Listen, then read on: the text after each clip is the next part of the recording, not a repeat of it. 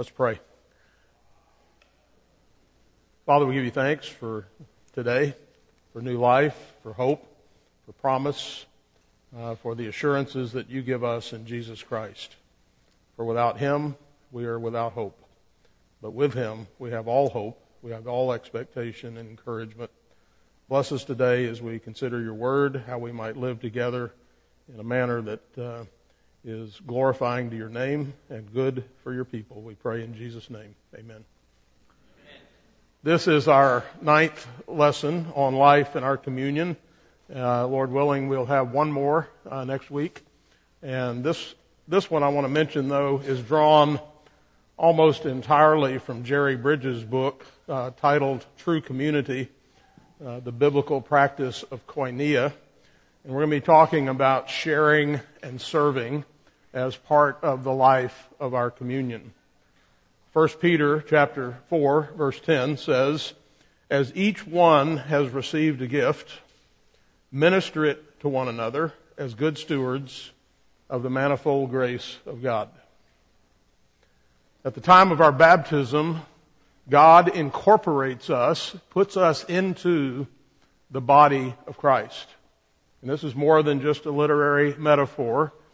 This is the truth. We are engrafted into Christ.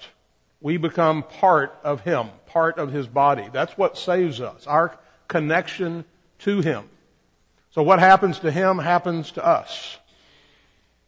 We are united to Jesus Christ. And so in doing that, he places us, each one in his body, but that also means that we are in a community relationship with all the other believers in which we together share this common life in Jesus Christ. This is an objective fact that we are in fellowship with all the other believers. And this objective aspect of fellowship, however, is intended to provoke a basis for experiential fellowship. It's not just a theory. It's not just something that we can put on a chart. It's not just our name on a list somewhere, but rather we are now put into this living, organic relationship with one another. And so we're not meant to be passive participants. We're not just put on the roll. To use a business metaphor, we are not silent partners in the partnership of the gospel. Rather, God intends for all Christians to be active participants in the body, working partners in the mission of, or the enterprise of, the gospel. And to this end, God has assigned each Christian, every single Christian, a function in the body of Christ. And so I'll begin with a rhetorical question for you. Do you know what your function is in the body of Christ? That's a question you want to keep before you, because there are no exceptions to this. Every member has a function within the body that God has assigned him to fulfill. And just as God assigns to each of us a function in the body of Christ, that means he also equips us to fulfill that function. In the New Testament, this equipping is called a gift. Something that he gives to us. A spiritual gift is an ability given by God and empowered by the Holy Spirit to perform the specific function or functions within the body that God has assigned to each of us. And so in his discourse on spiritual gifts in Romans chapter 12, verses 3 through 8, Paul, using the analogy of the physical body, says this, verses 4 and 6, For as we have many members in one body, but all the members do not have the same function, so we, being many, are one body in Christ, and individually members of one another, having then gifts differing according to the grace that is given to us. There's a number of things here. He talks about we are many, and that's actually talking about us as individuals. There are many individuals. But these many individuals placed into the body of Christ are one. We're connected. We're unified.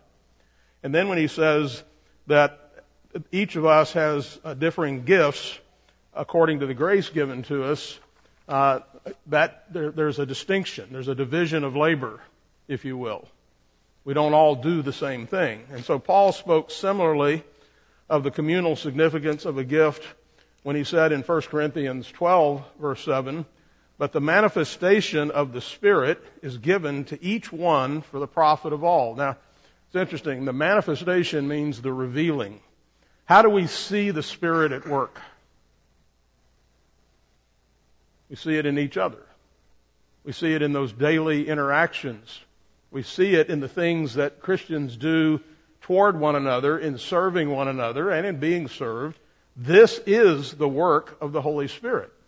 He's taken this disparate, lost group of individuals, and by His grace has brought them together and unified them in Christ, given them gifts, and called them now to live in a community and to serve and love one another.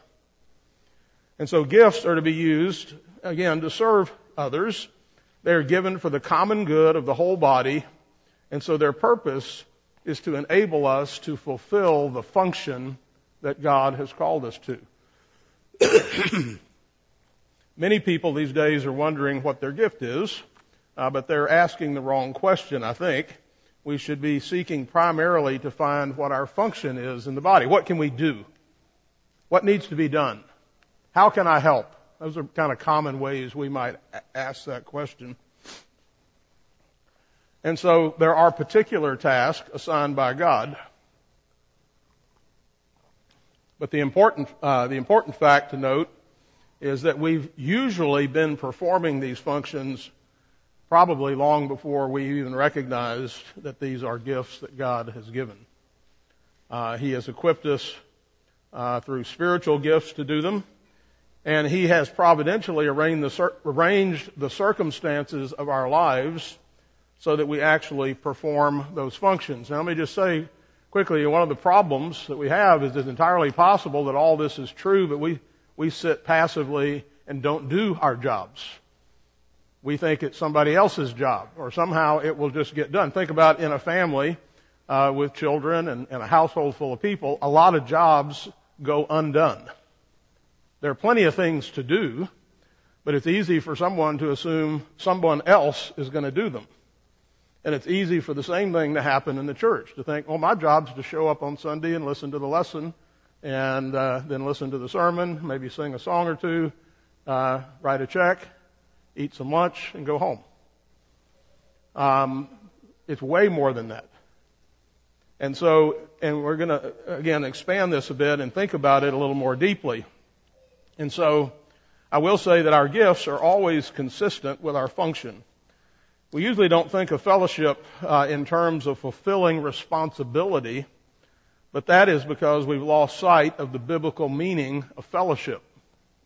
Fellowship is not just social privilege to enjoy. It is more a responsibility to be assumed. It is not just a privilege, not just something we get to go do because we enjoy it. It is a responsibility we have to one another. The fellowship of our spiritual gifts is the using of our gifts for the benefit of the rest of the body and for the advancement of the kingdom of God.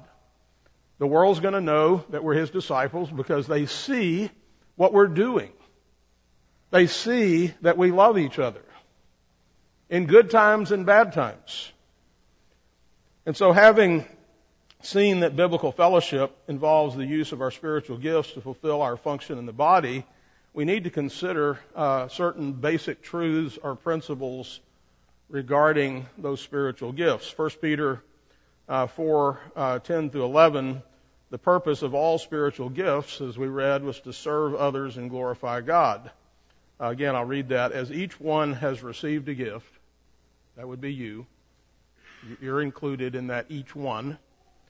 Minister it to one another or serve one another, that in all things God may be glorified. And what is glorification? You remember that? We talked about that before. I gave you the illustration of the bride coming in the back of the church. Everybody turns to see this glorified woman. Glory is a magnification. We are to take the truth about God himself, because we're his image bearers, and we are to shine a light on him by the way we live. We're to show what difference he makes. And we're going to glorify him. We're going to point all eyes to him. And so, to whom belong the glory and the dominion forever and ever. Amen. He is the focus of what we're doing. We serve one another because it glorifies him when we do. According to Peter, there are two objectives in the use of our gifts: serving others and glorifying or praising God. He also referred to us as stewards in the use of our gifts. Minister it to one another as good stewards of the manifold grace of God. Good stewards of God's grace. God's been gracious to us. He's shown us favor. That means we show each other favor. God's given us grace, then we give grace. We're stewards. We've been given this, and now we're to manage it. We're to make use of it. When used in this sense, steward refers to a person who manages someone else's property or finances or affairs. And so this is an important point. Our gifts are not our property to use as we please. They're a trust committed to us by God to use for others for his glory as he directs. So every Christian has a gift, and every gift is important. Every gift is important.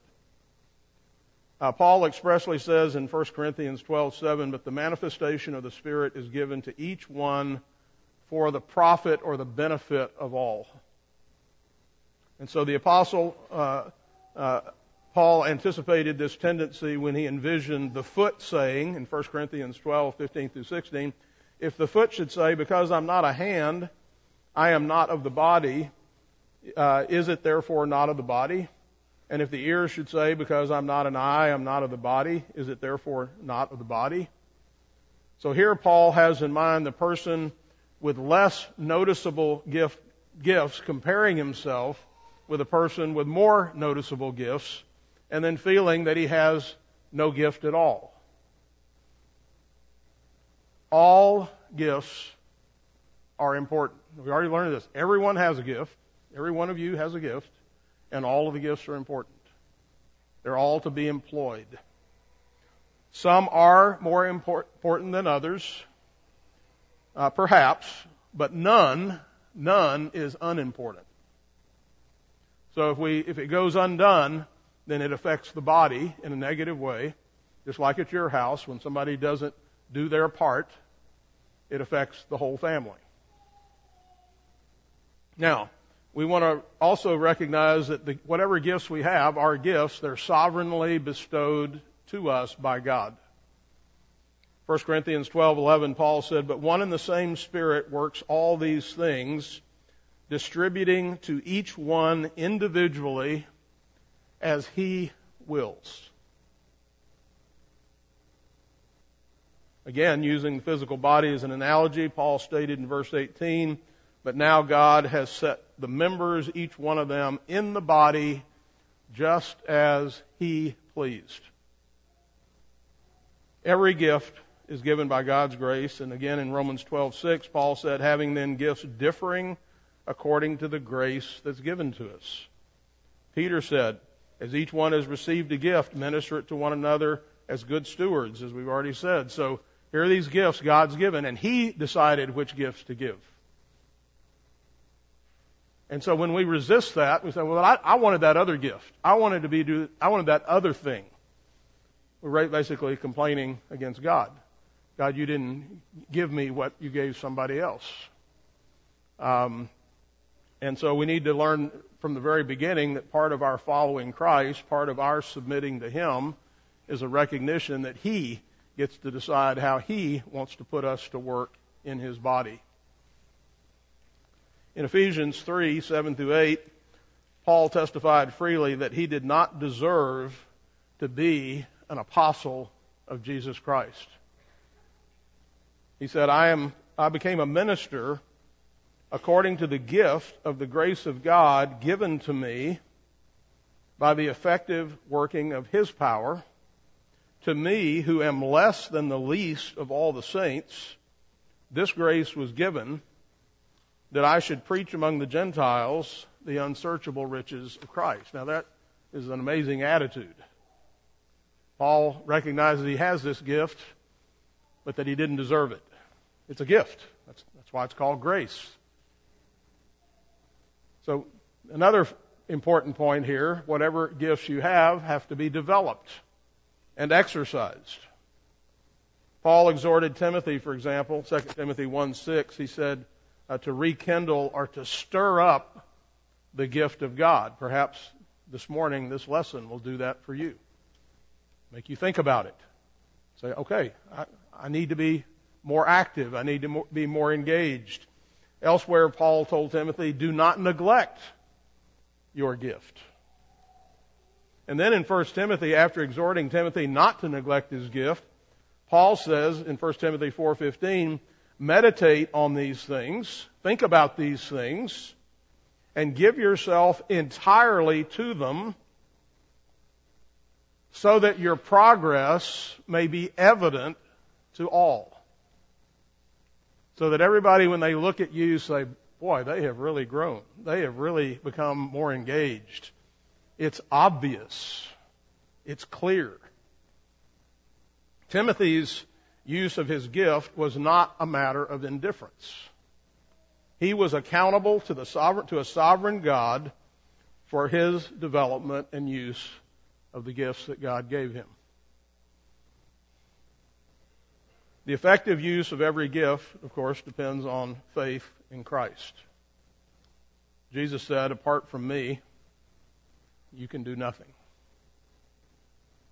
Speaking of his own diligent efforts, Paul wrote to the believers at Colossae in Colossians 1:29, to this end, or this goal, I also labor, striving according to his working which works in me mightily. So we have God at work in me, and we have me striving.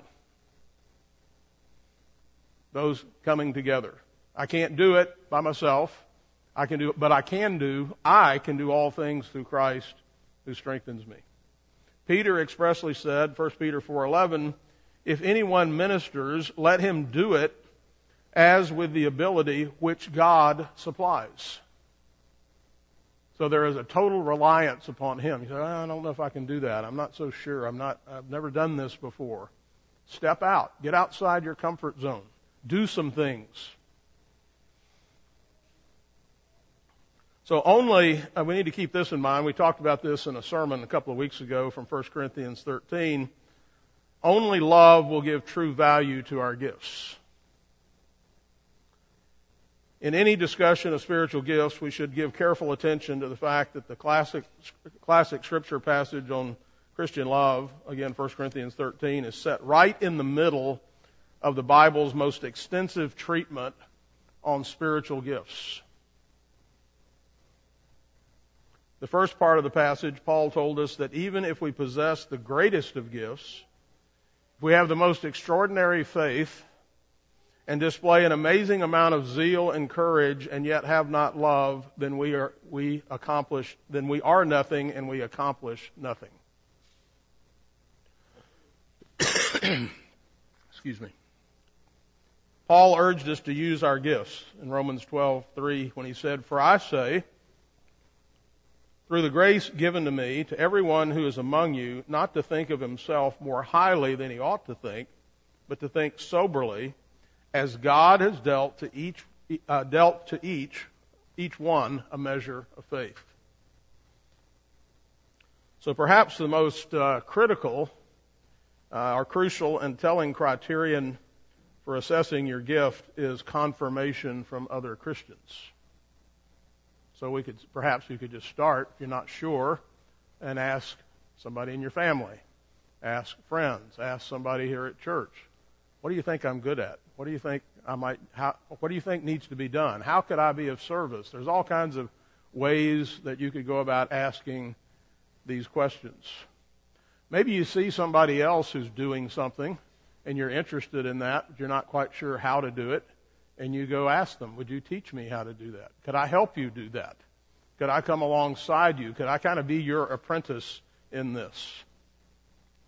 And so it's impossible to be in a family, a small family or this larger family, and not find things to do that are productive and helpful and acts of service. You've got words. You can use those. You can pray. You can pick up trash. You can help set up chairs and tables. You can cook meals.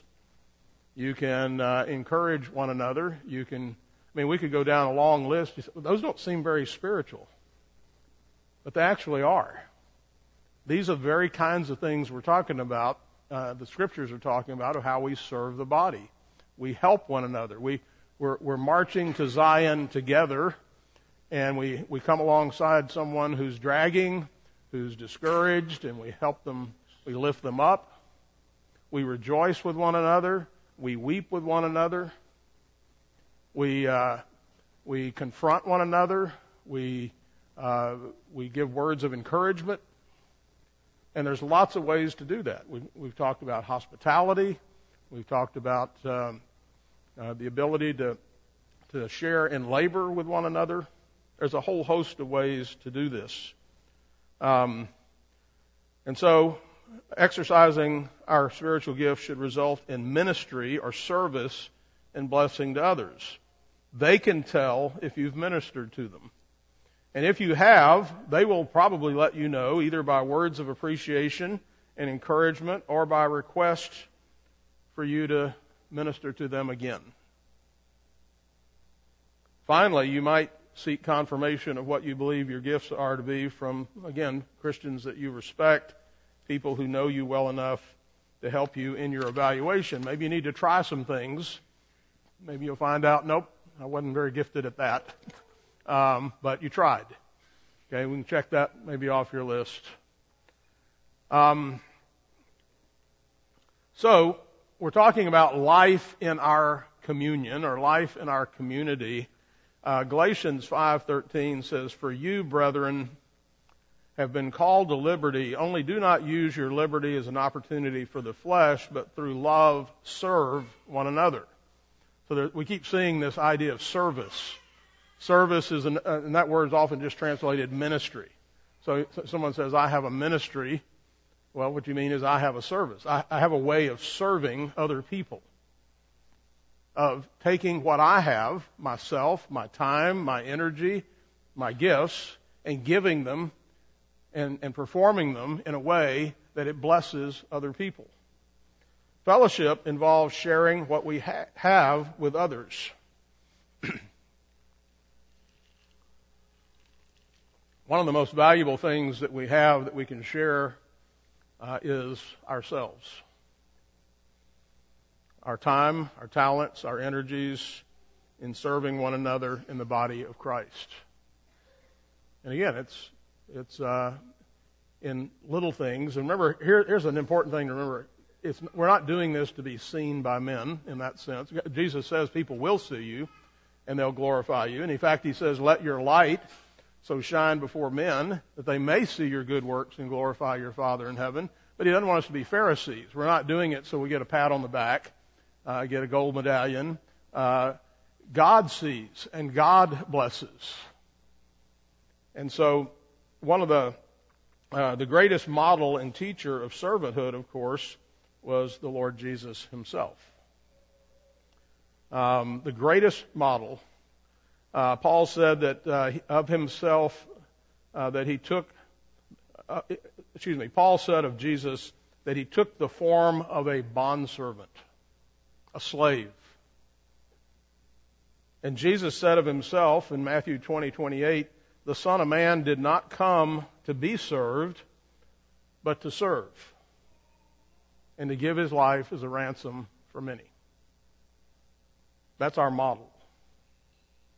And although Jesus' entire life was one of service, the most notable example of his servanthood was that of washing his disciples' feet on the evening of his betrayal, and that's recorded for us, of course, in John 13, 1 through 17. In this instance was notable because of both the setting as well as the mundane nature of his service. Jesus knew that it was the night of his betrayal and that the very next morning he would suffer on a cross for the sins of the world. He would, from our viewpoint, have had every reason to be preoccupied with his imminent sufferings. Think about that. Yet Jesus took the time to tend to a duty, washing the feet of guests, that was usually left to the lowliest household servant. He did this with full awareness of his own divine dignity. John says of him, Jesus, knowing that the Father had given all things into his hands, and that he had come from God and was going to God. Interesting prequel to what comes next. Rose from supper and laid aside his garments, took a towel and girded himself. After that, he poured water into a basin and began to wash the disciples' feet and to wipe them with the towel with which he was girded. Knowing that the Father had given all things into his hands and that he had come from God and was going to God. It was not in spite of his greatness, but because of his greatness that Jesus served his disciples on that evening. And through his own attitude toward servanthood, he taught us that true greatness in the kingdom of God consists not in position or authority, but rather in serving one another. And so if we're to master the scriptural principle of true biblical community, then we're going to need to master this one. True greatness in the kingdom of heaven involves serving one another. Jesus said, whoever desires to become great among you, let him be your servant. Even the disciples vied among themselves for rank and position rather than for the privilege of serving one another. The mother of James and John, you remember, asked Jesus if her two sons might sit at his right hand and his left hand in his kingdom. And on that memorable evening of the Last Supper, the disciples were still disputing among themselves who was the greatest. So serving one another within the body is very practical and a concrete way of us loving one another. By serving, I simply mean doing helpful deeds for one another. Jesus washed the disciples' feet. But it requires no spiritual gift or talent to wash feet. Clean shoes, gather firewood, all that's required is a servant's attitude. No one ever gets to a place within society as a whole or within the body of Christ in particular where they are too important to serve others in the ordinary task of life. I had a boss once, I think I was about 20 years old in the retail business, and we were having a staff meeting, and I, in my great wisdom at age 20, gave the cliche, never ask anyone to do something that you're not willing to do yourself. And he said, no. Never ask anyone to do something they haven't seen you do.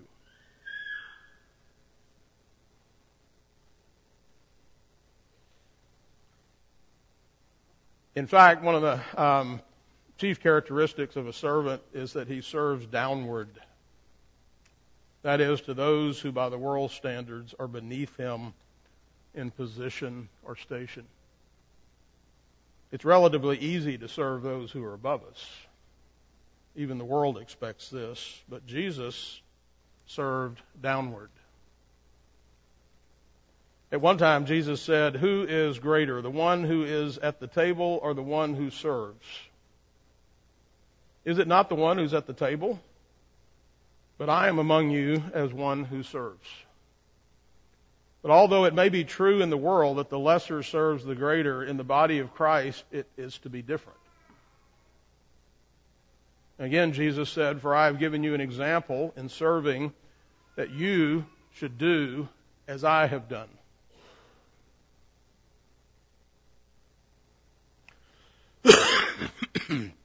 Solomon's son, King Rehoboam, did not learn that lesson of serving down. Shortly after ascending to the throne of Israel, he was approached by some of the people who had asked him that the heavy yoke of taxation and forced labor be lightened, that he would lighten their burden. And upon consulting the elders who had advised his father, Rehoboam was told, and they spoke, saying to him, "If you will be a servant to these people today and serve them and answer them and speak good words to them, then they will be your servants forever." However, Rehoboam did not listen, and he did not choose to serve downward. He did the opposite, and as a result, he lost 10 of the 12 tribes from his kingdom and created an irreparable separation within the nation of God's people. There's an amazing number of instances where the servant was in a position, from the world's point of view, above those he served. Paul, for example, said, "Yes, you yourselves know that these hands have provided for my necessities and for those who were with me." That's the Apostle Paul. Serving others usually required no special talent or ability, but it does take a servant attitude to want to serve others, as well as an observant eye and mind to see the needs of others, which, by the way, that gets back to a lot of other things we've talked about. That's why you have to spend time with people. You're not going to see needs just walking past somebody on Sunday morning and saying, "How you doing?" You're going to have to actually sit down with somebody and have a conversation and get to know people and find out what their needs are. And so if we have a servant attitude, we can develop an observant eye. We'll recognize something's wrong. We'll notice somebody's struggling. We'll recognize across the room somebody's over there doing something and I'm not helping. The reason most of us don't see opportunities to serve is that we're continually thinking about ourselves instead of others. We haven't learned that we are to look not only to our own interest, but to the interest of others. And so as we serve those who God has placed over us in the body of Christ, the most important character trait is that of faithfulness and trustworthiness. Can the person over us count on us to do the job that we've been given to do? Or will we, because of a lack of commitment to the task, fail to fulfill the responsibilities? So the lack of a serious commitment to faithfulness in assigned or agreed on task is a major problem among Christians. We somehow feel that since we're serving in a voluntary capacity, commitment to faithfulness is unimportant. But God's the one who requires faithfulness. We work for Him. And someone once observed the true test of whether we are a servant is that we don't mind being treated like one. In Luke 17, 7 through 10, Jesus describes the challenge of facing those who have put themselves in the position to be servants. He said, "And which of you, having a servant plowing or tending sheep, will say to him when he has come in from the field, 'Come at once and sit down to eat'?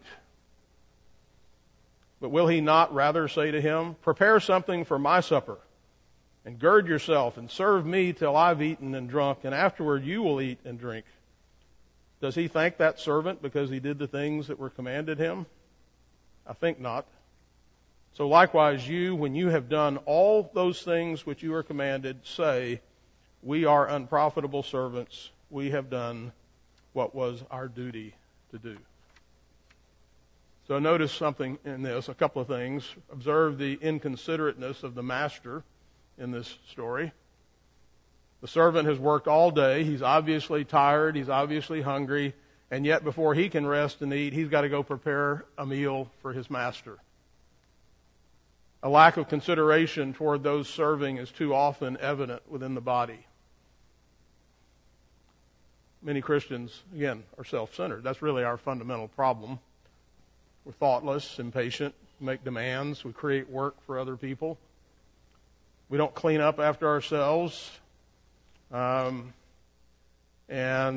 we fail to plan ahead, and then we need something done right now. Mothers, even in Christian homes, are typical victims of the inconsiderateness of others. The athletic uniform dropped on the bedroom floor 3 days ago suddenly needs to be washed immediately. Dad is late for dinner and doesn't call. Toys, games, various articles of clothing are scattered around the house for Mom to pick up. Never mind how it should be. This is too often the way it is. Mom is a servant, and the rest of the family members are often inconsiderate. Then also observe in this story the ingratitude of the master whom Jesus described. Will he thank the servant because he did what he was told to do? Suppose that athletic uniform was washed on time and the dinner is kept hot while waiting for Dad's late arrival, and all the miscellaneous items that were dropped around the house are picked up and put in their proper place. Did anybody thank Mom? Too often, she does not get thanked, and after all, that's what moms are supposed to do, right? But Jesus doesn't stop with our acceptance of inconsiderateness and ingratitude. He presses home the role of the servant even more. Because that's life. When we serve, we're not going to always get thanked. No, you're not going to always be appreciated. Except by God. He's always watching. He always knows. And so he presses home again the role of the servant. When we have done our job as a servant and we've borne up under inconsiderateness and ingratitude, we are not to congratulate ourselves for our heroic role. Rather, we are to humbly say, Jesus said, we are unworthy servants. We have only done our duty. If we aspire to be servants, we must accept the role of a servant. This is the toughest of all the demands of servanthood. We must accept the fact that God is calling us to be servants, wants us to accept inconsiderateness and ingratitude as part of our lives. And after we've endured the inconsiderateness and overlooked the ingratitude, we are simply to say to the Lord, I have only done my duty. I've only done what God has called me to do. Pastor Hadding had a quote, I think, Roy, you might remember it, was at Gloria Sancta, where he said, we're called to live, serve, die, and be forgotten. But we won't be forgotten by God. That's the thing we have to remember. So the fact is that all of us are constantly changing roles from serving to being served. We're not just serving, we're being served in the body, in the community. When we are all being served, we need to be sensitive to the demands we make and careful to express gratitude when other people are serving us. But when we are serving, we need to accept our role and serve as unto the Lord, whether or not considerateness and gratitude are shown at all. Luke 12:37 is one of the most intriguing verses in all the Bible. In that passage, Jesus says this, blessed are those servants whom the master, when he comes, will find watching. Assuredly, I say to you, that he will gird himself and have them sit down to eat, and will come and serve them. Let me read that again. Blessed are those servants whom the master, when he comes, will find watching. Speaking of himself, of Jesus. Accordingly, I say to you that he will gird himself and have them sit down to eat, and will come and serve them. The context of this verse is the return of the Son of God. Verse 40 says, "Therefore you also be ready, for the Son of Man is coming at the hour you do not expect." Jesus appears to be telling us that in some way he will serve his faithful servants when he comes.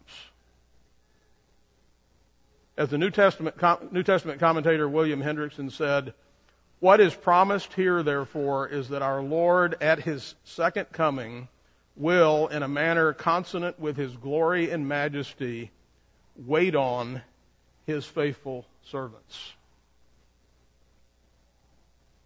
He will serve us.